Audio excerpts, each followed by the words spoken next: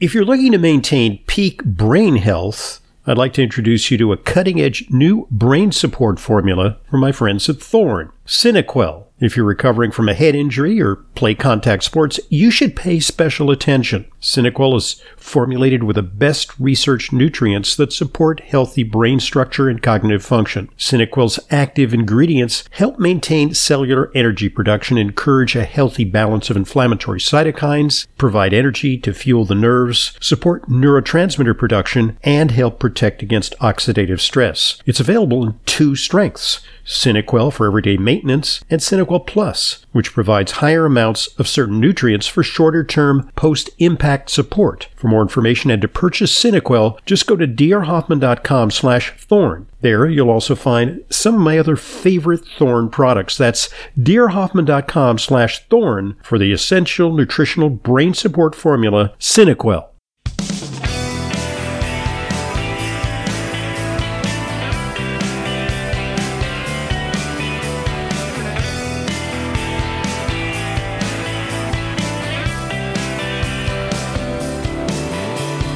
Welcome to today's Intelligent Medicine Podcast. I'm your host, Dr. Ronald Hoffman. Today we're going to discuss a very, very important subject because, well, it turns out that an increasing number of Americans are taking medications, especially those over the age of 60. We call this polypharmacy, and generally older individuals have more difficulties when they're taking a lot of different things simultaneously. Today we're going to talk to an expert on this subject. She's Dr. Hedva Barenholtz Levy. She's a PharmD, which means that she has a doctorate in pharmacy. She specializes in geriatric pharmacy, which is kind of unique, focusing on the needs of seniors, and is founder of a community-based senior care practice. She teaches and speaks and writes, does research, and advocates for the safe and effective use of medications among older adults. And so, without further ado, by the way, she's also author of a great new book that is a guide to the potential hazards of polypharmacy, entitled Maybe It's Your Medications: How to Avoid Unnecessary Drug Therapy and Adverse Drug Reactions. So welcome, Dr. Levy. It's a pleasure having you on Intelligent Medicine. Thanks very much for joining us. It's my pleasure. I'm so happy to be here. Thank you very much.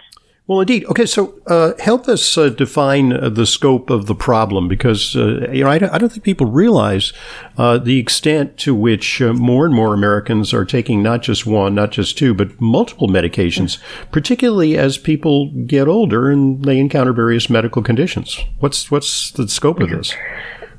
Absolutely. So polypharmacy, as you introduced the term already, that use of multiple medications. And we tend to define that commonly as 5 or more, but there's no magical number of what polypharmacy means. It's just taking multiple medications, and typically more than you need. And the statistics bear this out, that among older adults, age 65 and older, 42% of older adults take 5 or more medications on a regular basis. And the number of people taking 10 or more medications regularly is around, the percentage is about 18%, 20% of older adults. So, you're talking about almost half of America, older adults in America, take at least 5 medications.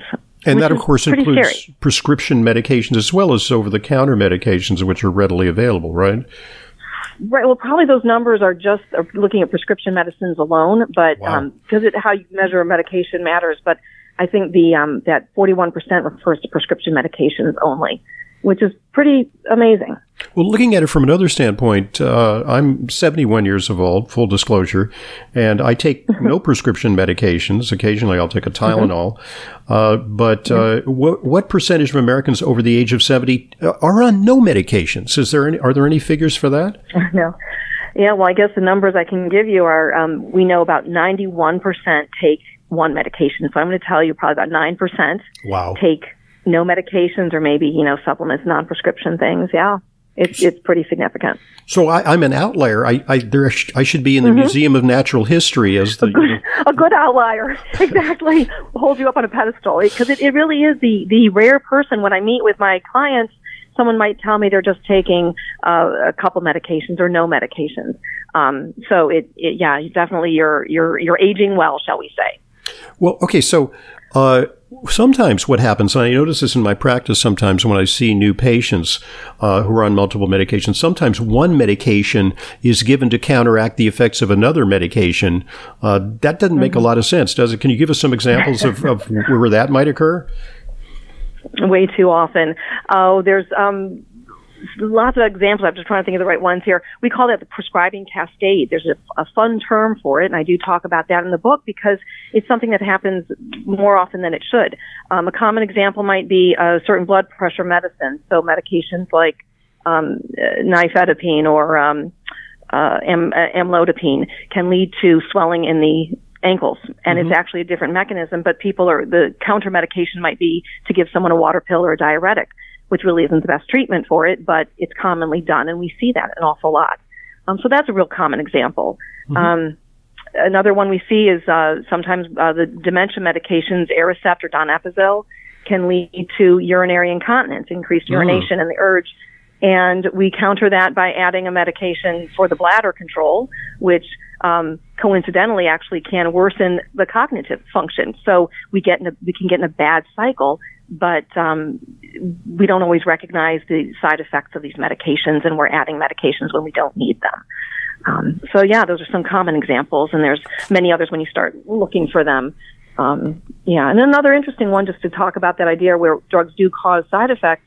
The common example of giving someone a diuretic that might lower potassium levels, and we add a potassium supplement to go with that. And then I just bring it up as an example where sometimes you want to look at rational drug therapy that is important and that we do need. But on the other side of it is, like you mentioned, these situations where people are given medicines that causes a side effect and we don't recognize it as a side effect. Thus, maybe it's your medication, but we're adding more medicine to the person.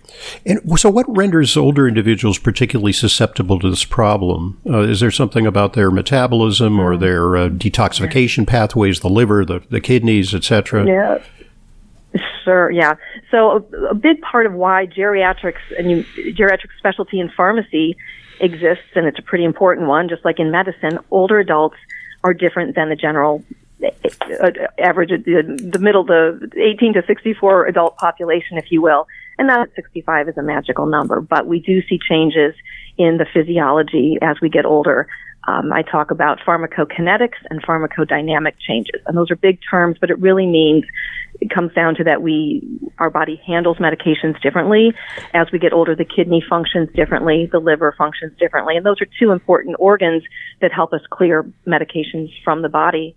And then on the other side of it, that pharmacodynamics piece, another big word, but it refers to the fact that older adults typically are more sensitive to the effects of medicines, both the good and the bad. And of course, it's the bad that is a problem because those side effects can be much more problematic in older adults. Medicines will cross into the brain more easily than in younger adult persons. And that means those central side effects, which can be so problematic, dizziness, drowsiness, leading to the fall risk. These things can be subtle because it can look like aging. And that's the problem, right? If you have a healthcare team that is going to say, "Oh, you're just getting older. Of course, you're not remembering tired. You're having cognitive problems, et cetera, et cetera." They just say, "Well, that's just part of aging, right?" You're just getting older. Yeah, and it can be the medication. There was a recent study I was just writing an article about where the changes in driving in cognitively healthy older adults. They looked at medicines that impacted driving performance. And even in these cognitively healthy older adults, the driving performance was decreased by medicines, common ones you might expect, antidepressants and the sedative agents and things like that. And the other piece you mentioned, why is it harder? Why do these prescribing cascades happen? Why do we not recognize these side effects? It's because often older adults have more chronic conditions going on, so it's not so easy to weed out. Is it a drug? Is it a health condition? Or is it an age-related something or other? So looking at the medications and caring for an older adult who has multiple medicines, multiple health conditions, and other, even social, psychological things going on, it can be challenging. So it takes more time and more thinking, looking for maybe more specifically, is it the medications? And that's why I love the multidisciplinary approach, because I'm always going to look at a patient from the medications they're taking, and what are the implications. And there's this term, cognitive reserve, which suggests that younger people may be more resilient. They've got, full faculties, but older people who may be having just a touch of, mild age-related memory impairment, a medication that might be innocuous in a 25-year-old might push them over the edge, right? Absolutely, yeah. And the other piece, physiologically, the medicine is crossing into the brain a little bit more easily as we get older. So there are some other ways to explain why that happens. But absolutely, someone who's 25 could take a Benadryl at night to help fall asleep and have no issues. An older adult might take it and have morning grogginess and dry mouth, and ultimately that's a type of drug that can affect the memory and the cognitive function in an older person. But a younger person, will not be as susceptible to those issues. Absolutely. Before we tackle prescription medications, let's take a look at some of the familiar medications that line the pharmacy shelves that you can buy over the counter. And you mentioned just one, antihistamines, but also, I think, unbeknownst to a lot of people, even things like Tylenol PM contain sedating antihistamines. And so let's talk about some of the ways that people can come to harm just by taking things as directed on the pharmacy shelves. Yeah, and you bring up a real important example of those the Tylenol PM medications, Advil PM, anything with that PM has the drug diphenhydramine, which is in Benadryl, the drug I had mentioned, the brand name I had mentioned. And so there's medications we know that can lead to cognitive decline, memory issues, and even what looks like dementia, reversible, fortunately. But it's medication caused by medications. And if older adults don't know that, they might be taking Tylenol PM, they have trouble sleeping, and over time it can be very problematic and lead to confusion, for example. There's any over-the-counter medicines generally are generally safe. They're okay. They're made available over the counter because people can generally use them safely. But like you said, even taking something as following the instructions can get them into trouble. And the PM is a really good example. But I also see a lot of concern with patients not following those instructions and taking them over the counter because they think it's safe and they think it's not going to affect their other medications, when in fact those are medications, and many of them are even prescription strength. So people need to be mindful of how to use them. Proton pump inhibitors, that wonderful class of acid blocking drugs that is now available over the counter, omeprazole and Prilosec and Prevacid and pantoprazole, these drugs. They're supposed to be used for 14 days maximum and then take a break. And I think on the box it even says maximum 3 times a year. But people are using these constantly, and it can lead to the risk of pneumonia and an infectious type of diarrhea and low magnesium levels. And these are problems that can occur that older adults might not even think register it's a problem. My issue as a pharmacist is people they may not put it on their medicine list so that their doctor can look at all of the medicines they're taking and even see that there might be a possible side effect from an over-the-counter product. What about over-the-counter cold remedies? Because sometimes, like things like NyQuil. I've taken it a couple of times, and it kind of numbs you out when you're miserable. But I would imagine if you're already a little bit frail, it could pose some real problems. Yeah, the cough and cold is on the tip of my tongue as you said that, so I'm glad you brought those up. So NyQuil, you bring up great examples. Look at the alcohol content in NyQuil. These drugs, some of these medicines have some alcohol in there. So we don't realize what we're exposing our bodies to. The cough and cold products can be particularly dicey because of health conditions that are common as we get older, high blood pressure, enlarged prostate, glaucoma. These medicines can interact with some of these diseases. So not only do we worry about drug interactions, but drug disease or health condition interactions can be a problem too. And I think it's really important when we think about over-the-counter products, even to think about the confusing packaging. These products are put out there to sell, right? There's money behind them, and the packaging looks enticing, and it will cover all of these symptoms for you. But we end up taking oftentimes more medications than we need if we purchase a cough and cold product that covers the 7 symptoms or the 10 symptoms, right? You may only have 1 or 2 symptoms, and you really should choose a product that covers just what you need, not something like a NyQuil that covers 8 different symptoms that may not even be the problem. And by the way, there was recently some scrutiny of products containing phenylephrine, which is very popular in over-the-counter products. What's the story on that? They say it's actually science does not demonstrate its efficacy, so it's kind of worthless. Exactly. So that's a very interesting story. So phenylephrine is not when we take it orally by mouth, and it very little is absorbed, so it really is not effective when taken as a pill. And when you look at the history, though, phenylephrine burgeoned into all these products and became the product available over the counter when pseudoephedrine was moved behind the counter because of the methamphetamine issue. Right. So there's actually scenes in Breaking Bad where, they assign some teenagers to go to a bunch of pharmacies and score the limited amount. Yeah, score the Sudafed, and then they cook it into methamphetamine.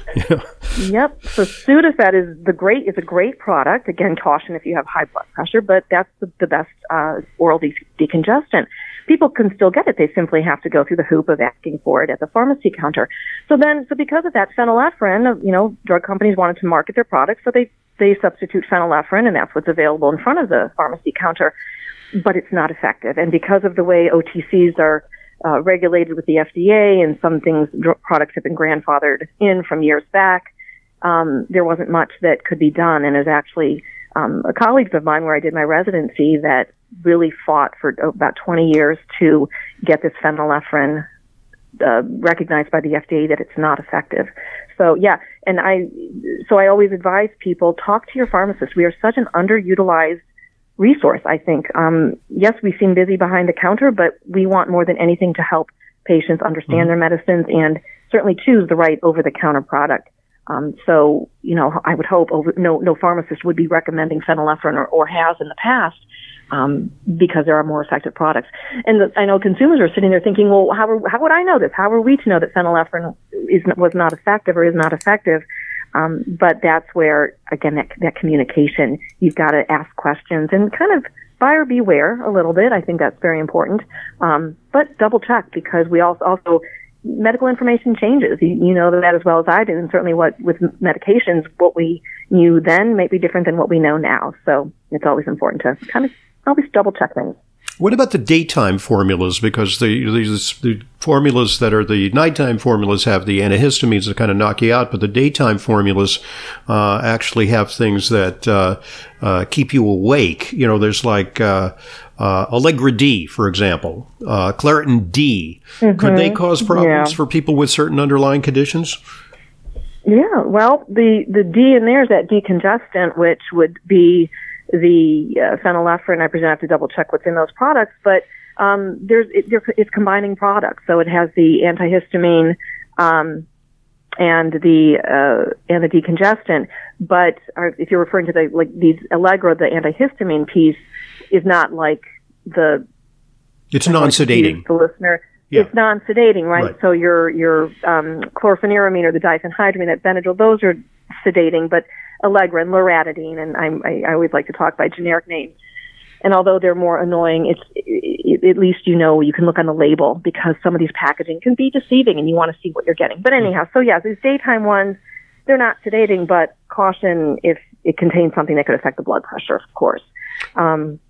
I understand some of them can also have urological effects. A lot of older men have enlarged prostates, and some of these medications can cause urinary retention. That's pretty uncomfortable side effect. Absolutely. Yep. So they had enlarged prostate and glaucoma, similar mechanisms, but the antihistamines and the decongestants work in different ways that can exacerbate the problem. So reading the labels, because it's on there, but it may not be clear to people that this affects me. So again, double check with your pharmacist or your physician before you're choosing something. But yeah, there's those disease interactions that we need to be very cautious about. And only, I can't say it enough, but only choose products that suit the symptoms that you truly have and that need treated, and then make sure you're choosing a good product that works for you, because every person is different. And we need to personalize that medicine. And briefly, we need to tackle NSAIDs, nonsteroidal anti-inflammatory drugs, because pain is a ubiquitous problem in America, and NSAIDs, people are consuming billions of capsules of Advil and Motrin and Aleve, but these products can have pretty consequential side effects. So, what should you look out for? Let's talk about those. Sure. So the NSAIDs are your drugs like ibuprofen and naproxen. Those are the main ones out there.